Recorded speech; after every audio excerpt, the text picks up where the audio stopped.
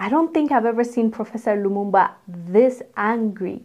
This video that I'm about to show you was taken from an interview that he gave to SABC News in South Africa. Let me show you the clip first. We'll come back and discuss. They'll never go to Bahrain. They'll never go to Brunei. They'll never go to Saudi Arabia. They'll never go to Indonesia to tell them. It is Africans who they think are tails to be wagged. So on this issue, the government of the Uganda and the people of Uganda, I am with them 100%.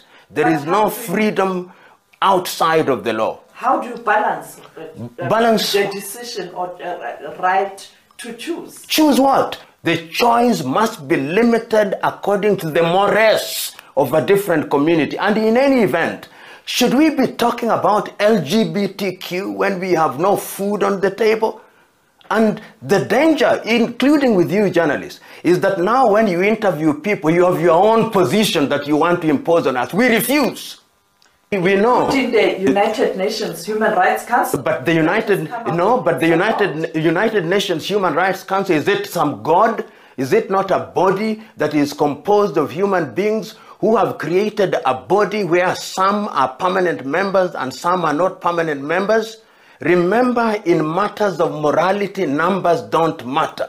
It is the mores. You may disagree with me, but I'm telling you without batting an eyelid and unapologetically that some of us oppose LGBTQ, and you who are anchors, I'm now telling you, because I've seen it with other anchors from other parts of the world, you have a position and you want to impose on us. We refuse. Yours is to midwife, to ensure that my views, if others have a different view, you go and interview them. But from where I sit, I oppose LGBTQ with every ounce in my life. Including that they must be...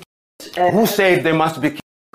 No, there is nobody who has said that they must. I want you to read the law. They have not said that. Well, he made it very clear where he stands in this issue, and also the reason why they were also pushing back was because of the current bill that was passed by Museveni, the Ugandan president, and they are saying that, you know, they're trying to unalive them. That was not the bill. We talked about it here on this channel. That's not the law that was passed. They have amended it, and even though that's the case, people still knowingly or unknowingly make it seem like there's a death sentence for being, you know, not straight, basically. So that's not true though. And as you heard him, like, you reporters should be unbiased when you're interviewing, and that's not what you're doing. You're bringing your bias to this interview, and that's not how it's supposed to be. And he said that he supports Uganda in this and he will stand with them. What are your thoughts about what he said when it comes